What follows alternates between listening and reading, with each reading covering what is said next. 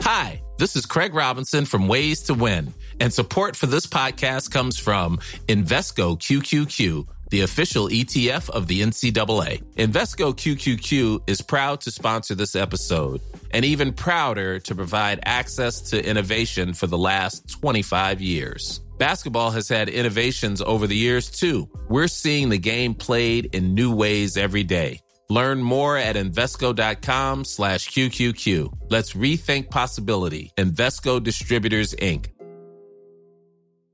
I'm Sandra, and I'm just the professional your small business was looking for. But you didn't hire me because you didn't use LinkedIn Jobs. LinkedIn has professionals you can't find anywhere else, including those who aren't actively looking for a new job, but might be open to the perfect role, like me.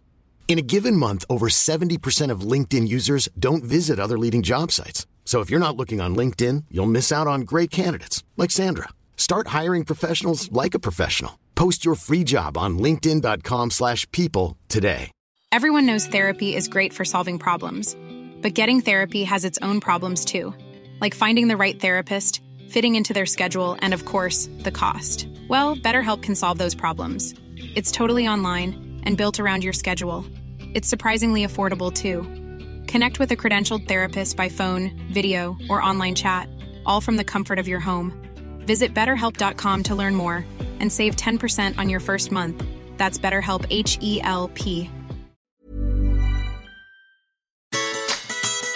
I was very impressed with your flavours, Howard, and that was a few years ago now, so it would have been even more modern back then, you know, like pesto.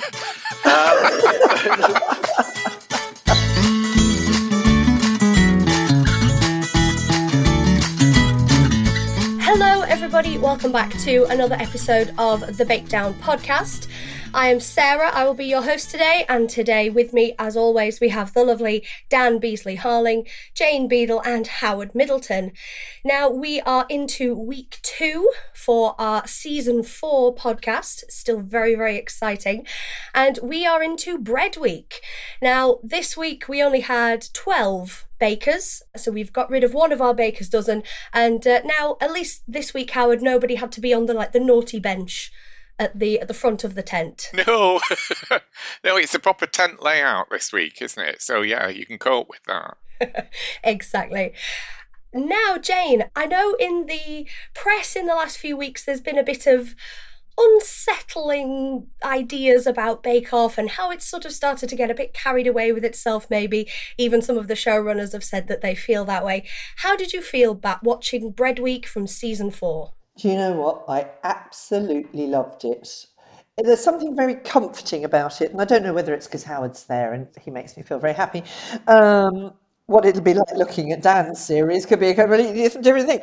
No, I absolutely loved it. The thing that concerned me when we first talked about going back and looking at some of the easiest series, and there's no offence to you guys as bakers, Howard, because I know what brilliant bakers you all are, knowing how it seems to have got more and more difficult and the challenges more and more elaborate over the sort of more recent series, I was worried that I might be a bit, meh, really? You know, these bakes are just too easy. But they're brilliant bakes. The bakes in this episode, I want to make them all. Whether they've reminded me of ones I've made in the past or I've never made them. I think there's a lot to be said for going back to the sort of bakes most people at home would like to do. So it made me very happy watching this episode, apart from watching Paul, because he came up with a couple of things that made me feel quite ill. But there we go. Apart from that, I just absolutely loved it. Yeah, I would agree, actually. I think some of the bakes were surprisingly basic, but I'm sure we'll get onto that in a minute. But I think, yeah, they focused more on the technique. And there was a lot of talk about technique, and it wasn't just about who had the craziest flavors or, you know, the most wild presentation. So I thought that was good. I really enjoyed it. And as we were saying before we started, you know, we sort of looked at a lot of those bakes and thought, oh, I can make those. I'd like to have a go at those. And they didn't seem too taxing. Yeah, it was exciting. Bread Week in week 2, though, just feels wrong to me. Was it always in week 2? Wasn't it always week 3, Bread Week? No, it was in the early series, it was week 2. And then it got moved, didn't it? I think biscuits got moved earlier on. Yeah. Testing bread making skills is definitely a good technique, and I think something you want quite early on to make sure everybody is up to scratch with their bread. Right, well, let's kick off our podcast episode then with Bread Week.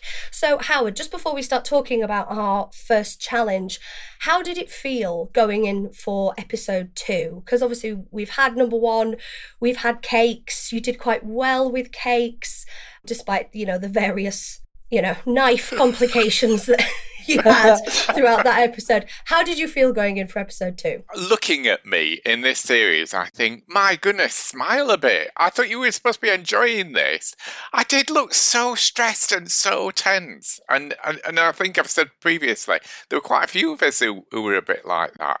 But I thought, bread, this is, I can do bread. This is a good week for me. And it didn't quite turn out as well as I expected it to be. So I was optimistic. I was thankful that I'd actually got through the first week. Looking forward to this one. And then, not quite what I expected. Expectation is a killer, though. It is. The weeks I thought I would do well at, I didn't. And the weeks I didn't think I'd do well at, I did. I think expectation is often your worst enemy, isn't it? Well, I would just like to take a moment to point out that Amazon Prime rated the age rating of this episode 13 because of foul language. Really? What foul language? What foul language was that? I took a note of this, that there were three technically foul languages. For anybody, obviously you guys on the podcast can't see, I am doing the air quotes. Glenn said sod it at one point. Becca said, Jesus, I can't count. And then Becca said, it stuck to the bloody tray. Yes. So, how very racy. I know. But then... So I'm sorry if I've offended anybody with that language.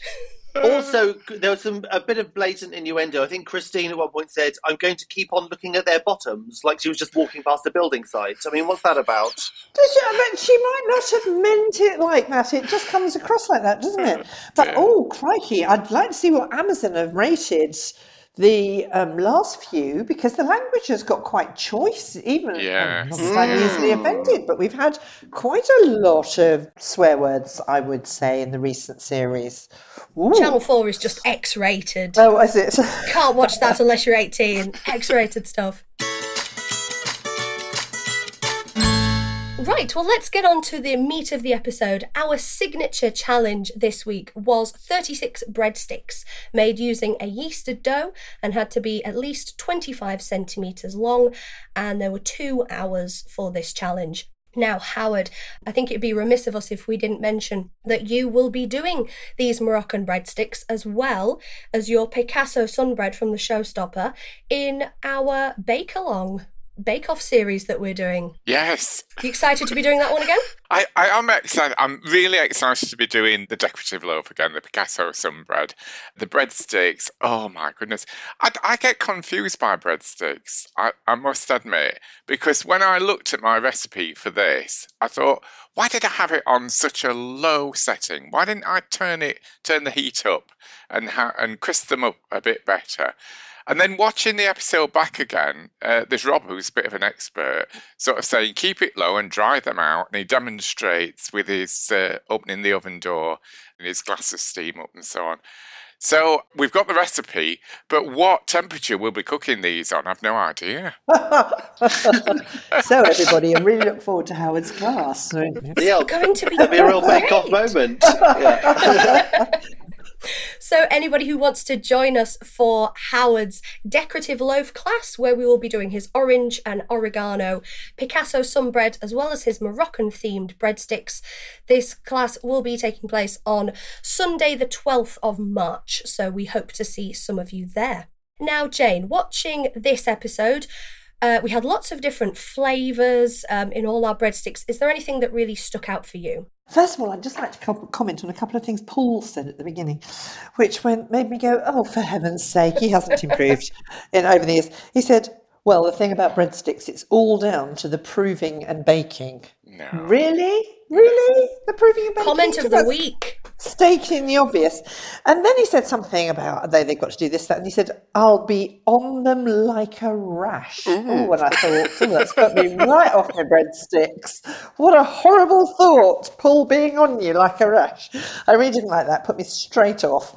I thought they all did very well. I didn't like poor Lucy. There was nothing to like or dislike about Lucy's, was there really? And I didn't like the sound of Frances's. It is beautiful presentation, stunning as always, but I didn't like the sound of this.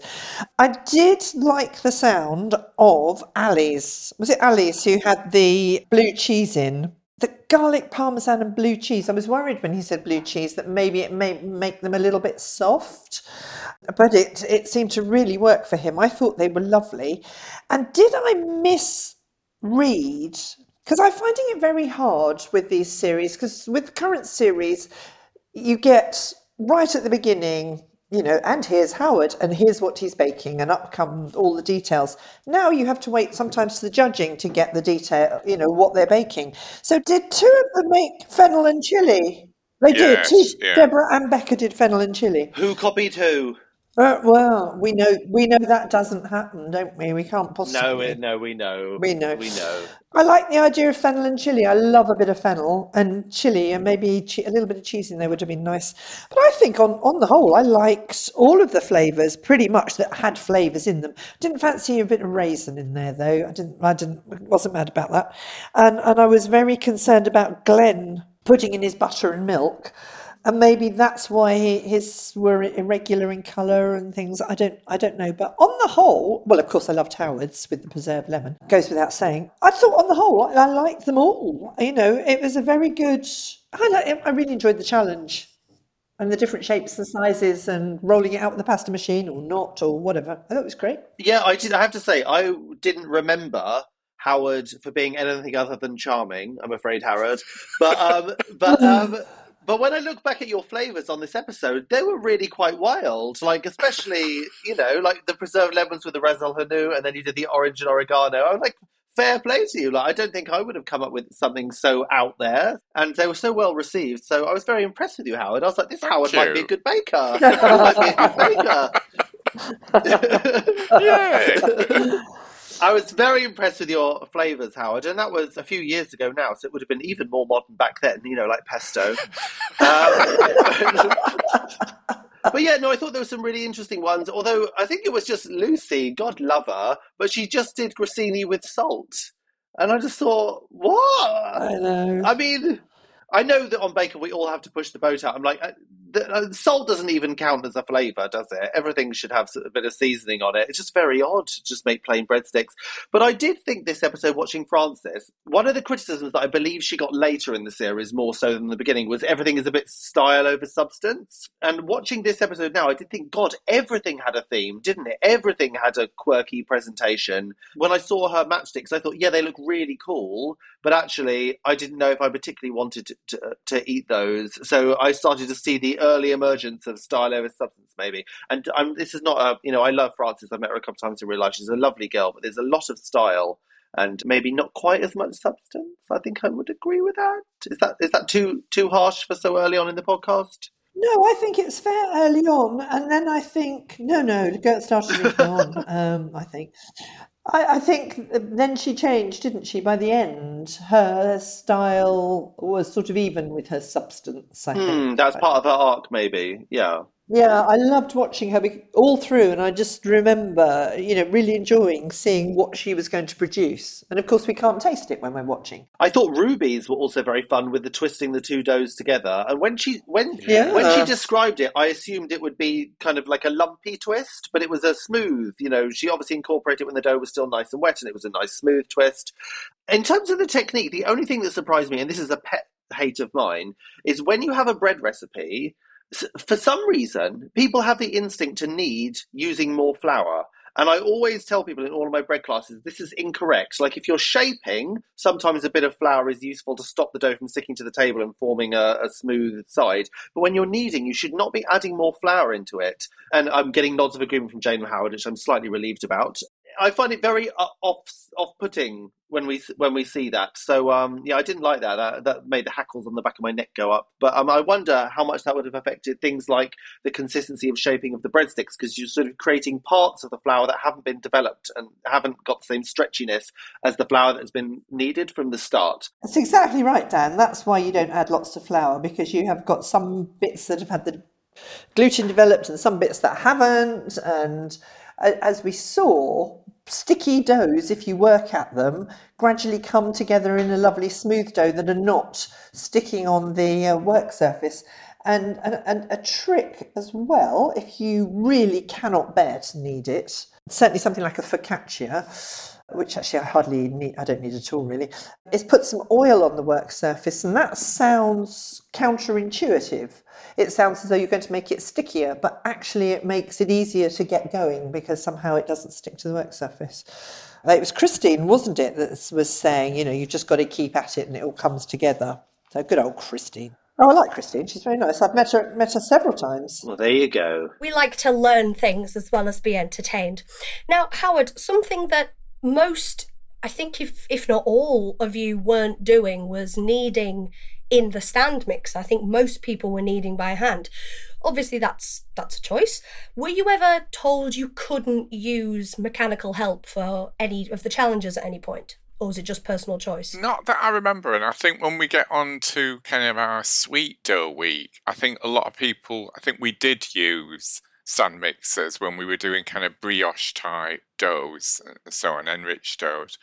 I think Ruby summed it up pretty accurately in that she'd not got one at home, and therefore you don't want to be doing it differently to the way that you've done it in practice.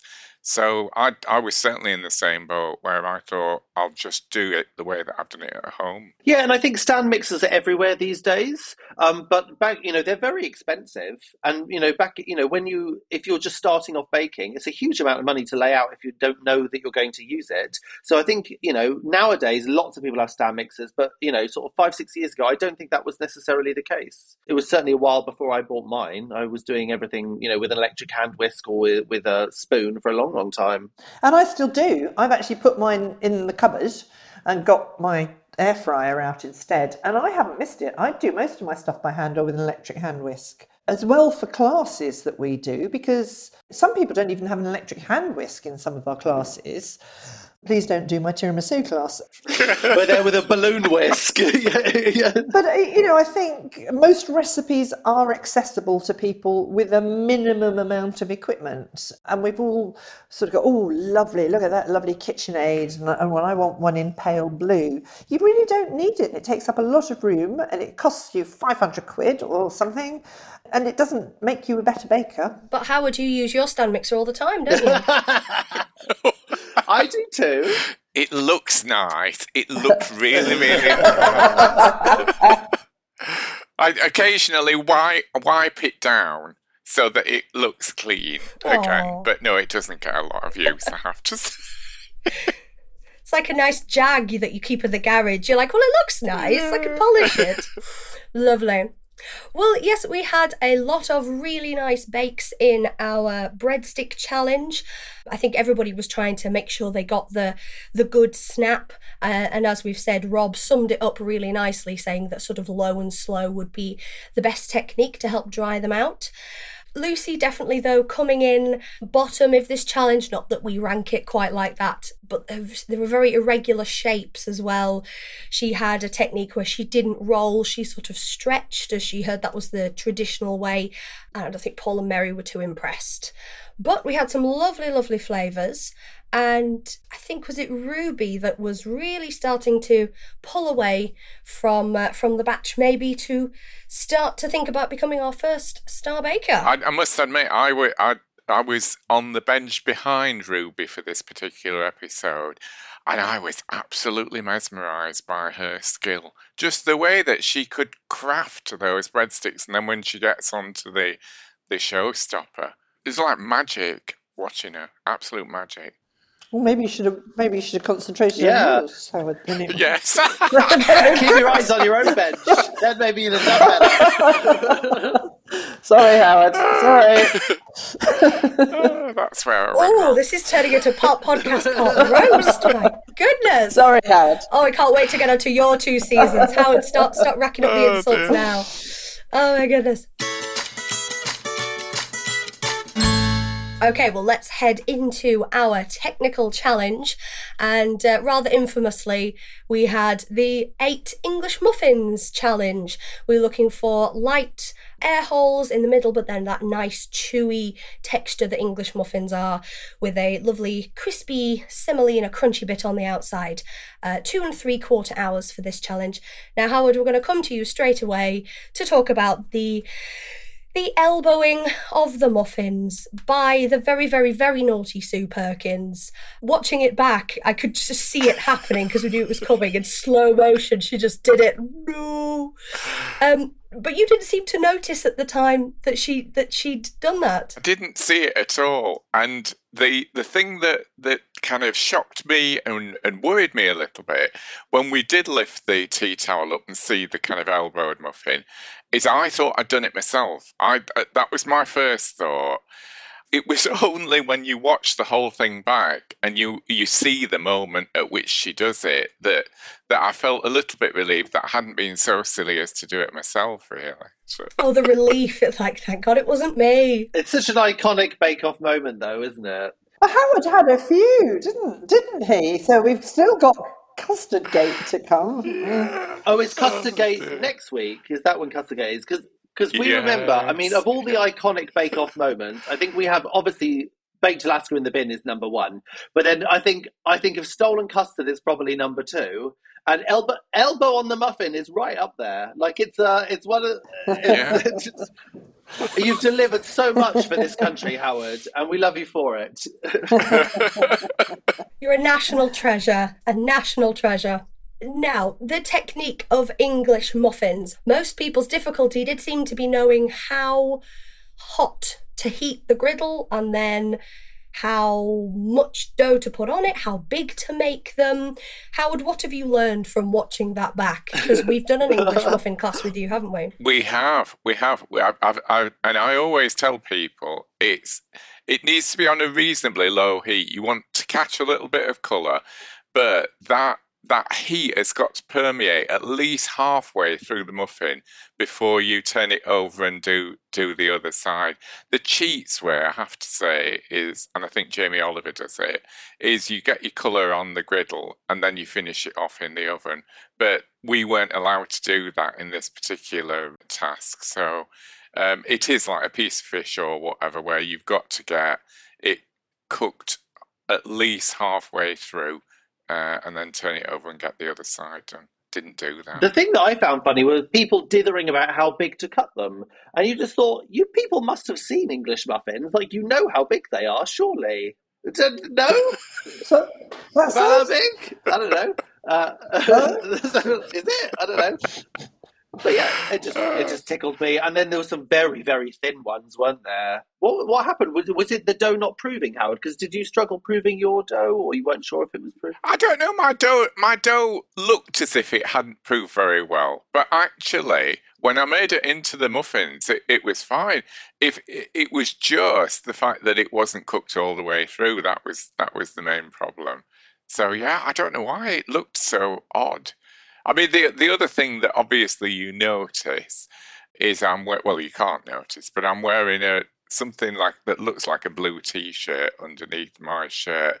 And actually that was a long sleeve thermal thing because it was so cold in the tent. Yeah, so although we were proving in the proving drawer, the general temperature in that tent was very, very cold. Is that why Rob had that hairdryer? Yes, I think It's funny, they always say that in bread week it's always cold and in chocolate or ice cream week it's always really hot. It's always the wrong way around. And they were joking about that before they did the filming. And then in our bread week it was freezing. It was absolutely freezing. It had never been more cold before or since. And it's weird. Oh, ours was absolutely freezing. And what people listening might not know is all the ingredients and bowls and things are put on our benches by the home economists the night before. And if the temperature outside the tent's 2 or 3, all your flowers and bowls and everything It's all cold as well. are so cold when we started that time in the morning. And we had terrible trouble getting things to prove in our first challenge. We all learned a bit by the next day. But yes, Howard, that's probably why things weren't proving as well, because it was so blooming cold. And they can't put heaters in the tent because the sound of the blowing of these big blow heaters ruins the sound. So, the sound technicians turn all the heaters off as soon as the cameras start to roll, and it's blooming cold. I thought the heaters were just for the judges, just to keep their delicate little toes warm. Was it for us? Well, they did have the Mary always had a hot water bottle. Oh, did she? She Yes, always had a hot water bottle. I never met Mary Berry, did I? So Some not perfect conditions for bread proving there, definitely. So yes, we had a reasonable week for technique here. Nobody did appallingly bad. There's obviously the main pitfalls of muffins needing to be a little tall, needing to be baked through. Sometimes it was a bit too brown or the griddle was too hot. But I think everybody did rather well. Howard, I think the only comment you got was slightly raw. Yes, and I think Paul was really disappointed because I remember when obviously there's more to they say more during the judging than is actually broadcast, but I remember him saying, "Oh, these look nice," and then so it's like expectation, and then it's like, "Oh, they're not as nice as I thought they were going to be." one of the things that Paul says that really sort of people take objection to, and I totally understand why, is when he has something that's a bit underbaked, he'll poke it and he'll say, if you push that, it goes back to being dough. Like, that happens to any bread. If you grab a fistful of bread and squeeze it into a lump, it turns back into dough anyway. Like, of course it becomes heavy, and it's a very odd criticism. It's like, look, if I poke this with a stick, it's now got a hole in it. It's just a very odd, like... Well, there is, yes. Okay, fair enough. I think if it is underbaked, it does come together in a bit of a lump. Didn't Sue or somebody mention Paul pressing it with his big fingers? It was Mary. Mary did say, she said, well, it will do if you keep poking it with your big fingers. She has a point. I really liked Kimberly's technique of getting a little bit of extra dough and using that as a tester to see how far hers had cooked through. And of course, she did very, very well, coming first in this challenge. So that's definitely a good way to go. I'm like a broken record with this, but the people who do best on Bake Off are the people who keep their heads screwed on. And that's what she did. She was thinking outside the box, thinking what she could do to test it. And she was a very, very, very smart move. And I wasn't surprised to see her at the top. Could you sort of tell from looking at everyone who was going to do well then, Howard? No, I don't think you could actually, because the same mine looked pretty nice, but then it's when you when you open them up. I thought, I've not done too bad here. Yeah. Apart from one having an elbow in it. Yeah. Were you busy looking at rubies up front? Was that what it was? Yeah, Ruby came third, didn't she? She did, So, yeah. I felt so sad for Becca. She was so upset, wasn't she? Yeah. She was so upset. Oh, and I didn't remember. My memory for past series are pretty poor. I didn't remember her being so upset. I wanted to give her a big hug, bless her. I know, considering how far she got in the series. Yeah, absolutely. Becca made a rookie mistake there, which is when you feel like you're about to burst into tears, you have to run to the toilet and do it in there so they can't film you. That's where she messed that bit up. Just a pro tip for anyone who's going to be on Bake Off. That's how you avoid the cameras. I need the toilet. Don't let them see you cry. Oh, I think it makes the viewers love you even more, doesn't it? That'd be why the viewers didn't love me. All right. It does. Probably. Too much time in the toilet. I think it was season 1, UK season 1. And there's a moment where Sue just talks to the camera and she says it's something like it's really upsetting to see people bake and then it not be well received, because when you bake you put so much love and heart into it, and when it's not particularly well received because maybe it doesn't taste very nice or it's not as good as everybody else's, it's really heartbreaking to watch these people give their love and it almost gets rejected. And it was like a really deep and serious moment in series 1, which I'm not sure in the States if you guys have seen it. But every time I see somebody crying about their bake on Bake Off, I just think of that moment. And I think you're right, Jen. It really does make the British public go, it's okay. We still love you. Oh, yeah, no. It's your effort being judged. And you know, like we've all, and I'm sure Jane and Howard are exactly the same, we've all baked something at home that's been dreadful and we've still thought, oh, well, I'm not going to give that to anyone. I'm not going to take a picture of that. You know, that's going to go, well, not in the bin, but that'll go in the tin and I'll eat it without anyone else looking. And when you have to present that on national television, it's bloody mortifying. But we don't get a choice, do we? So, But I would say that Mel and Sue were the loveliest, kindest, sweetest, funniest people you could wish to have in the tent. You know, you do definitely felt that they felt your pain and that they were willing you on. I just absolutely loved them. And so if there was anybody that I would have wanted in the tent to sort of give me a big hug, it would have been one of those two if my bake had really gone badly. Because for me, in the 10 weeks that I saw them, they were as lovely as you would imagine them to be. That makes me feel all warm and fuzzy watching them again. I love watching Mel and Sue. Oh, you really do. They're so funny. You really do. even when they're elbowing your butt. Even with their elbows in the muffins. Yeah. So, our muffin challenge. Lucy, bless her, was down in 12th position, and then Becca 11th, and Howard 10th. Very disappointing. And then Ali was 9th, Deborah Wow, 8th. make him feel worse. Do better, Howard, do better. I'm glad I wasn't 12th, I have to say. So, yeah. Just don't be the worst, Howard. It's fine. It's fine. Deborah coming in 8th, Glenn 7th, Mark 6th, Robert 5th, Christine 4th, Ruby 3rd, Francis 2nd, and Kimberly 1st. Now, don't they say that whoever does really well in Bread Week usually gets to the final? And I can't help but noticing that 1st, 2nd, and 3rd place were Kimberly, Francis, and Ruby. Oh, it's a good point. Yes, good point. I don't know if it's still correct, but at one point it was true that if you were Star Baker in Bread Week, you made it to at least week 8. I think that was true. I don't know if it's still true. I think John Waite was Star Baker in Bread Week as well, wasn't he? There you go. And I believe that was with Ed Kimber as well. There we go. Something to watch for future series. Now, our lovely listeners, we would love to hear your questions for our bakers here. If you've got any questions, maybe specifically for Howard, because it's his series we're reviewing, or any question at all about anybody's time on the Bake Off or any baking question you'd really like to know, then please do email us or contact us on social media and let us know. You can email us at thebakdown@bakewithalegend.com, or you can contact us via any of our social media channels. We are Bake with a Legend on all platforms. Now, we do have a question here that I would love to ask all three of you from Alice in Austin in Texas. She says, do you feel like you grew as a baker during your whole series? And if so, what was the most interesting or useful thing that you learned in the tent? Howard, let's start with you. Yes, I did grow as a baker. I think I went in quite naive. I mean, obviously, this was the first time that I'd actually applied for the programme, got on first time. There's that danger, if you like, that you haven't been through the audition process once before and gained a little bit of experience. But yeah, I think it was great just to pick up little... I don't think there was any single thing, but I picked up loads of little tips from people. How they did certain things.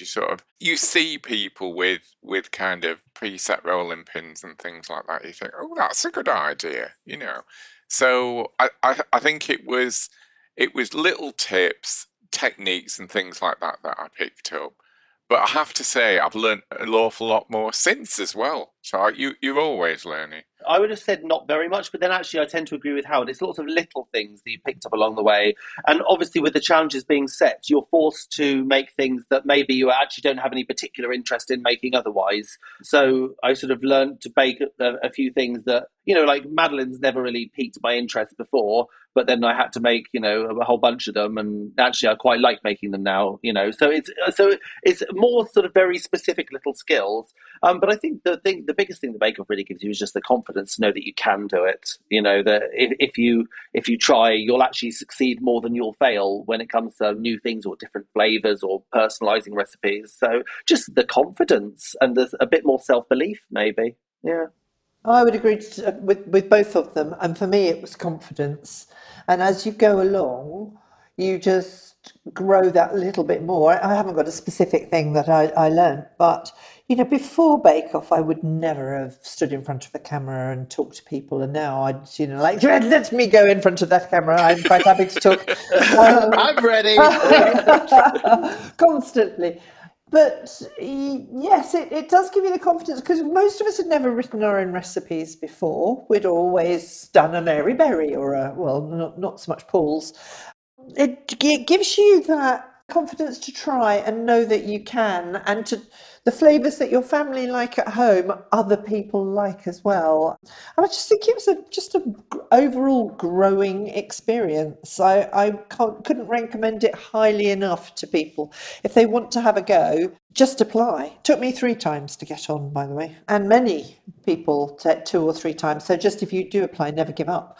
But no, it's brilliant. It's a brilliant experience, and I would love to go back and do it again, knowing what I know now. I think I might rein my bakes back a bit to make sure I can get them done in time. It's the time is the killer.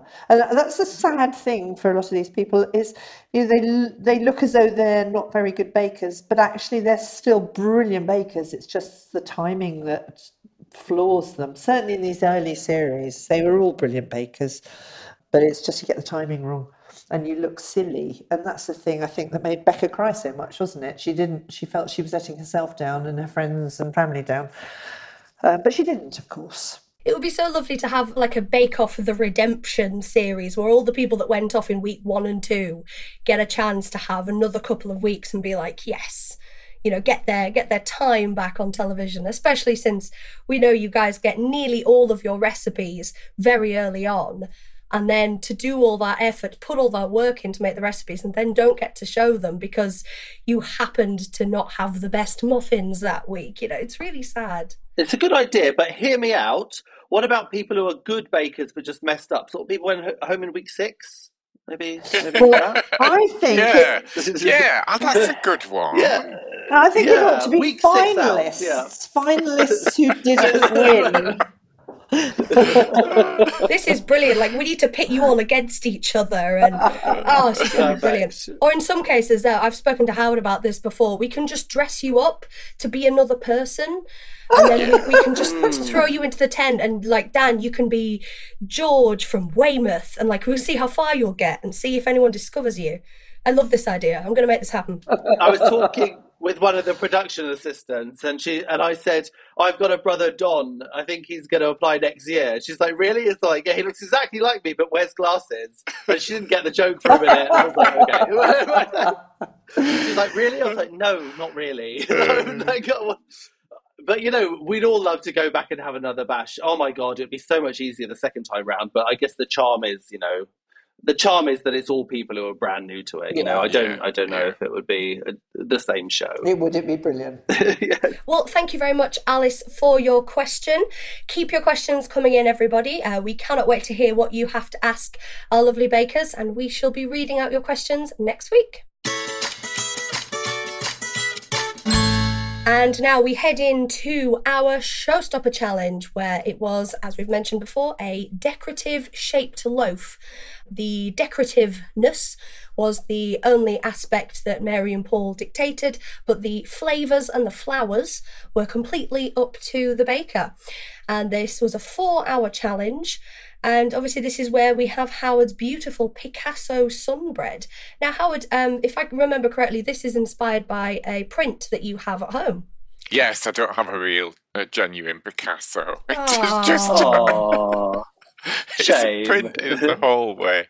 But yes, it was when I was trying to think of ideas, I thought, I wonder if that would make a bread, you know, and you think, oh yeah, it probably would actually, and I could probably do that. I could probably shape that.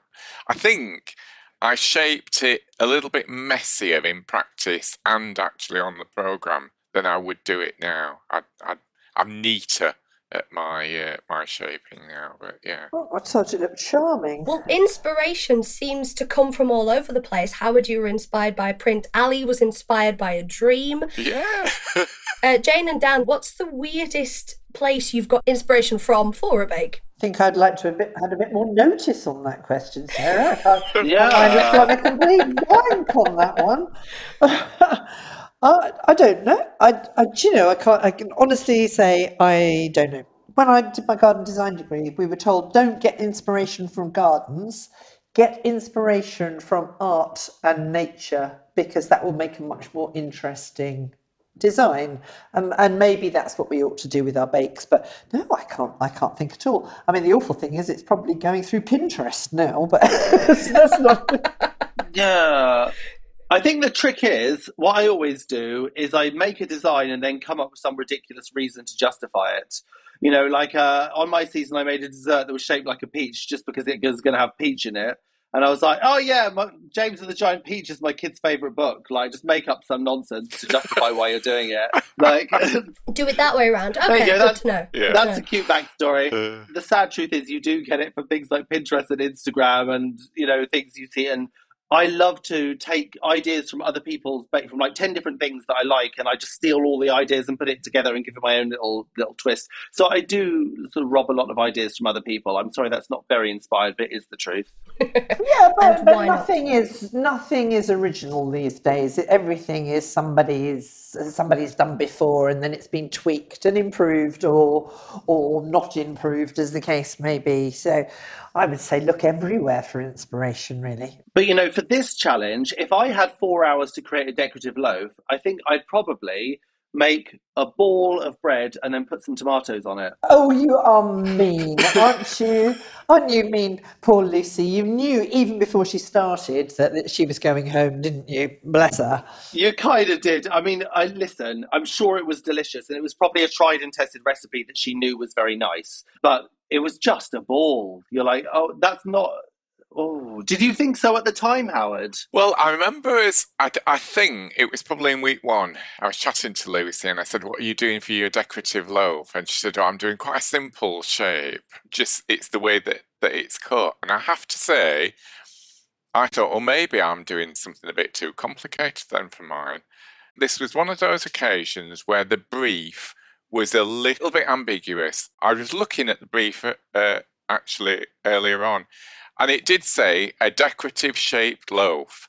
And it said even a simple loaf, if it's cut properly or whatever, can be decorative. And you're thinking, that might have led Lucy down the wrong path. It was a very pretty loaf. It looked very pretty. It's a very classic, pretty loaf, but it wasn't decorative. But again, you say it's open up to interpretation, isn't it? If I was thinking of a decorative cut loaf, I might think of like a sourdough where, you know, people cut in like the wheat sheets and the leaf patterns. Like if it had lots of cuts, that might be quite decorative. Yes. Maybe that's more what they meant. Like in... I know it's Rosie's season where they did, I think, Rosie did like a lion and a giraffe and an elephant. And they were fantastic. That was fantastic. That was a lovely season. I loved that. David's ones, the masks, where the different coloured doughs were coming through. Yes. Fantastic. Yeah. Something like that. Well, it did sound a very, very nice. I mean, roasted tomato and garlic, just absolutely gorgeous. What's not to like? And she used the juice from the tomatoes as part of the liquids to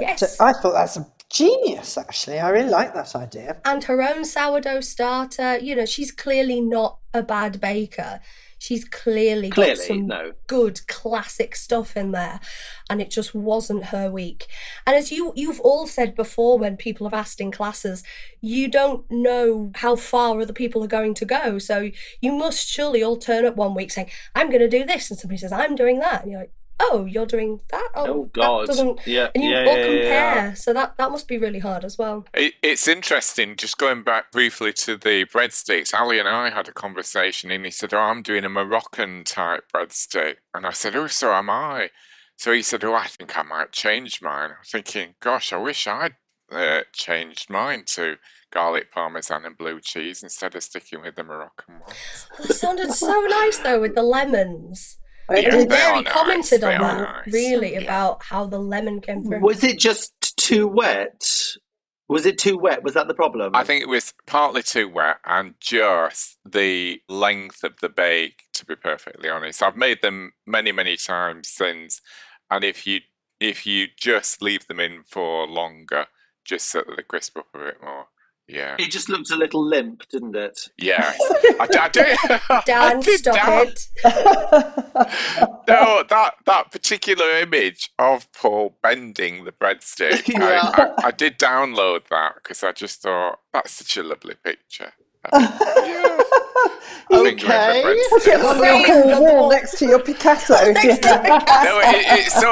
sort of says, keep going because, that might have been a highlight of the programme, but you can bake a better breadstick than that now. Oh, so, yeah. Of course you can.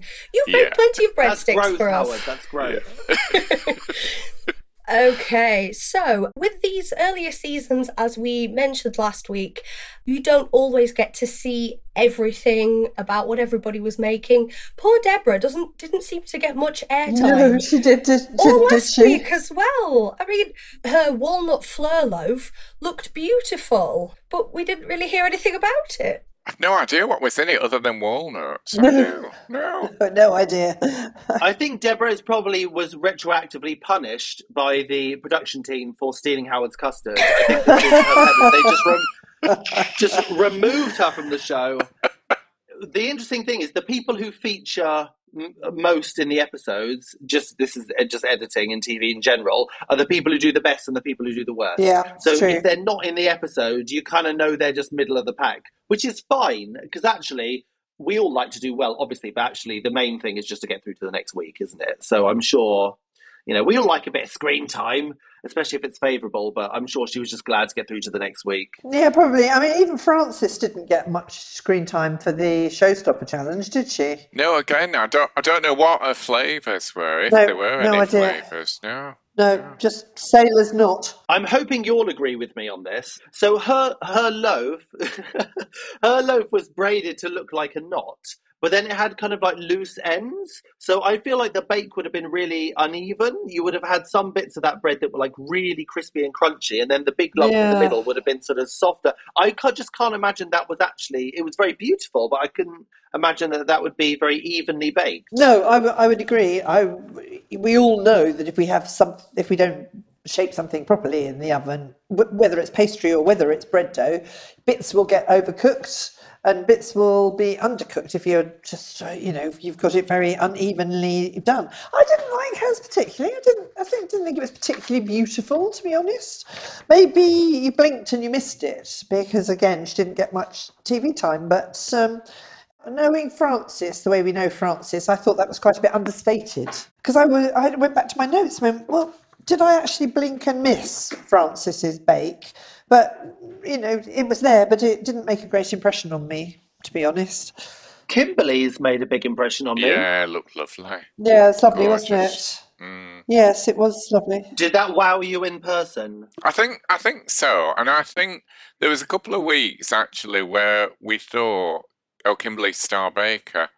And because she'd done it in this particular week, it looked lovely. Paul, I think, said it covered all the bases. She came first in the technical challenge. Really interesting flavours in the signature bake. So you think Kimberly's definitely in the running here. Yeah. Definitely. Yeah. I think that was good. And she had some really good comments as well from the judges.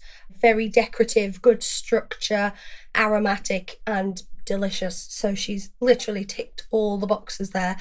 I felt really sorry for Mark. His beautiful sage and garlic 8-strand plait with his lovely little ears of wheat. And then Mary said, oh, they look like posh slugs. Well, they did look a bit weird. You wouldn't really have known they were ears of wheat, would you, to be honest? Possibly not, no. I don't know what a posh little slug looks like. Have they he has a top hat and a monocle. Yes! Of course! Do you not have posh slugs in Sheffield? My letters there.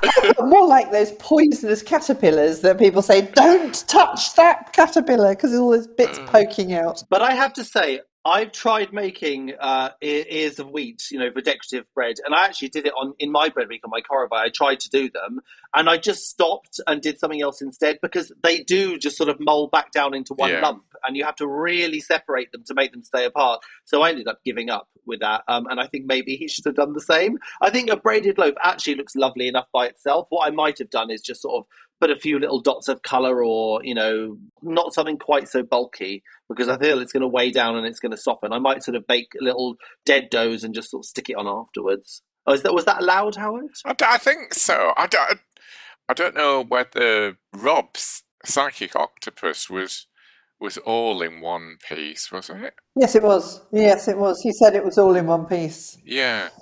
But he's stuck inedible things in it afterwards. Yes. So I'm not a huge fan of that. But if it's like a dead dough or a decoration that you add on afterwards, I'm kind of okay with that. Yeah, I think Ruby did the same thing actually, because I think she rolled up little bits of foil and dotted them in, and then replaced the foil after baking with something like chocolate eggs or something. Is that what it was? I think that's what she put in. Yeah. But she could have had bits of blue and green dough instead of doing that, which I think I would have possibly liked. That's true. Or maybe they were the eyes. Yeah. I don't know.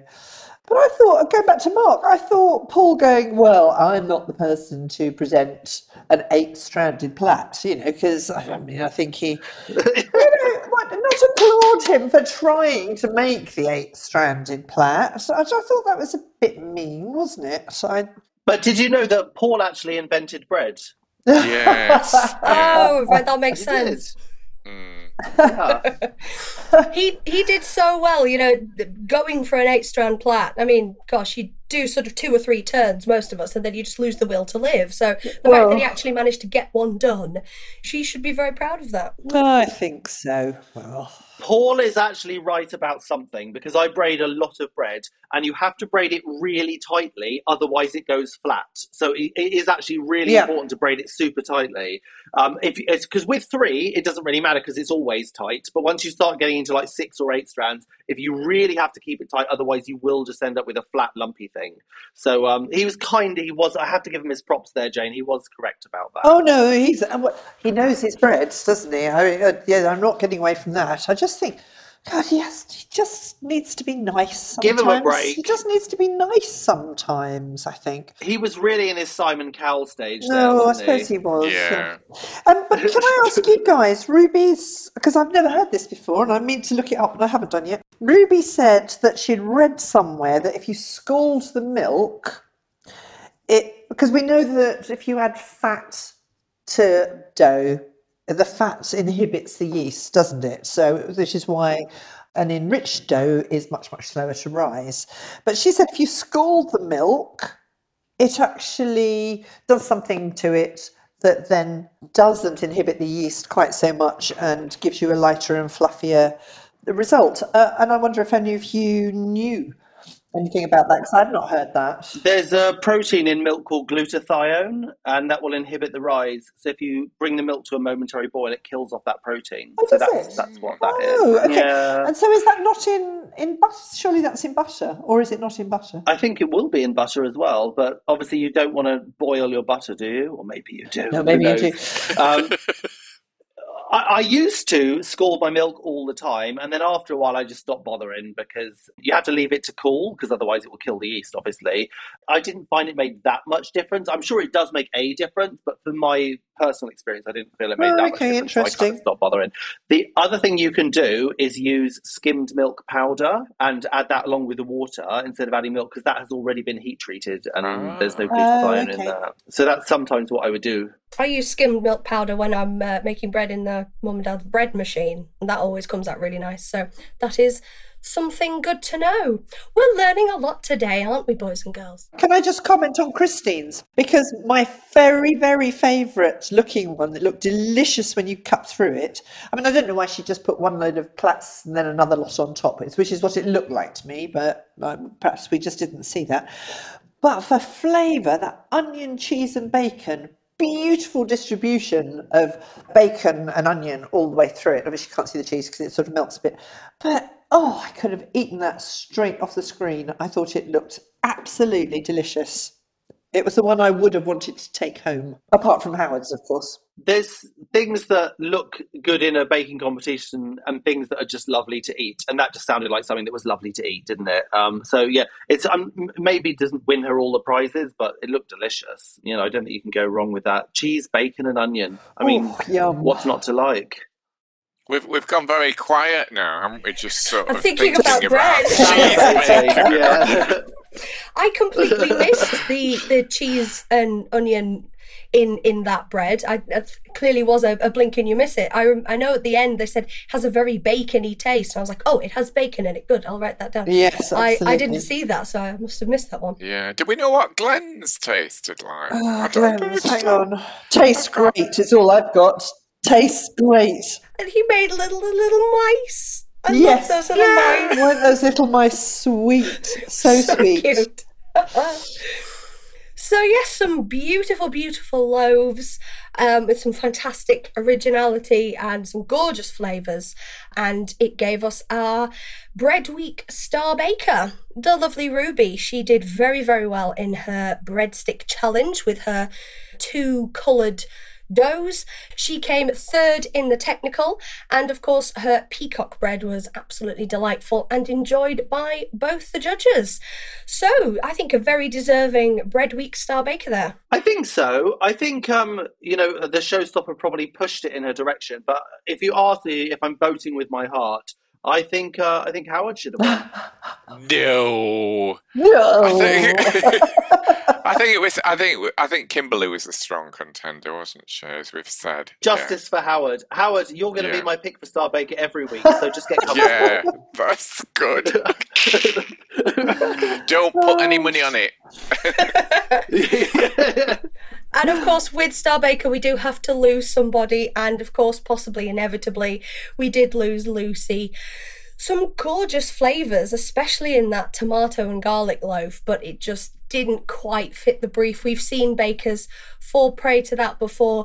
It's a very good dough, it's a very good bake, but it just doesn't quite fit the brief. I believe that's what got Manor out in your season, Dan, maybe. So it's something that's happened before. Yeah, it's not too surprising. I think if you make something complicated to completely mess it up, then obviously that's going to lose you a bunch of points. But if you're very simple and it's not utterly amazing, then I think you're really in trouble. And her signature was the real shocker because it was very basic and poorly executed. So I think she was put herself against the wall straight away for her signature, and it didn't get much better for her, unfortunately. But I thought that last showstopper sounded very, very delicious, and I would have gladly eaten it, but it wasn't a looker, was it?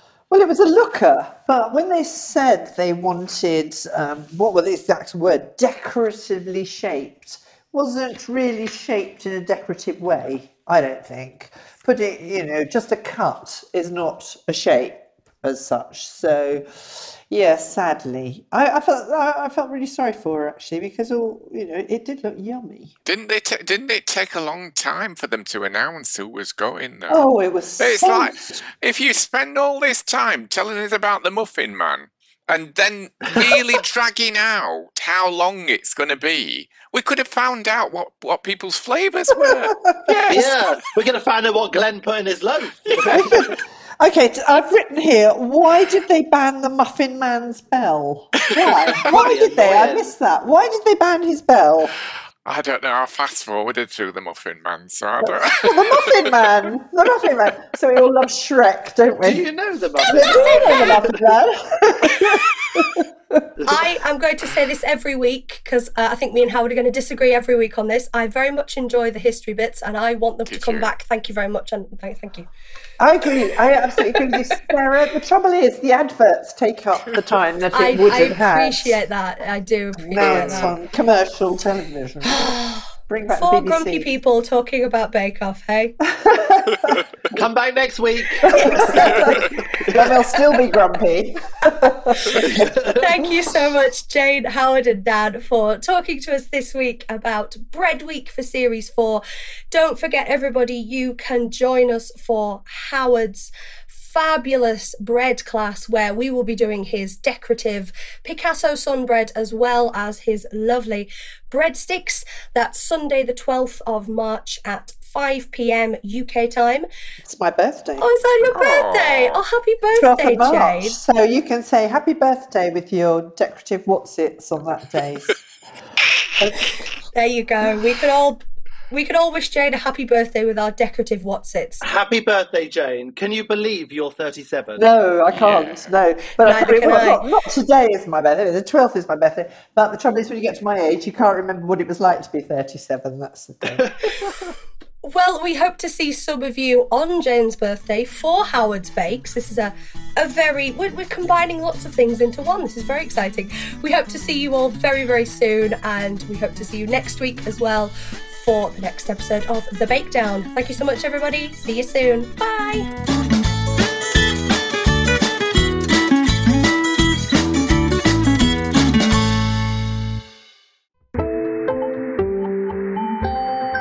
You just heard a Stripped Media production.